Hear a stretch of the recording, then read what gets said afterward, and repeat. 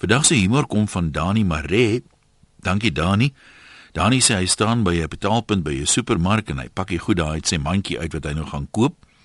En is 'n kilogram suiker, 500 gram poeier koffie, 'n slaaikop, 6 tomaties en 'n komkommer. En agter hom in die ry staan 'n ou wat bietjie in iets moet vashou om staande te bly. Duidelik het die man ietsie in wat sy balans versteur. En die ou kyk vir Dani so toe hy sy goed uitpak en hy sê: "Jy's ongetroud, né?" En Dani sê nou maar: "Wat het dit nou met jou te doen of ek getroud is of nie?" "Nee man, ek sê vir jou, jy's ongetroud," sê die ou. Nou staan Dani en wonder hoe die ou dit nou kan sien, jy weet. Hy sê nou, hoe kan jy aflei of ek getroud of ongetroud is as jy nou kyk na die goed wat ek koop? Ja, hy sê nee man, ek kyk nie na die goed wat jy koop nie. Ek sê net jy's ongetroud want jy's vrek lelik.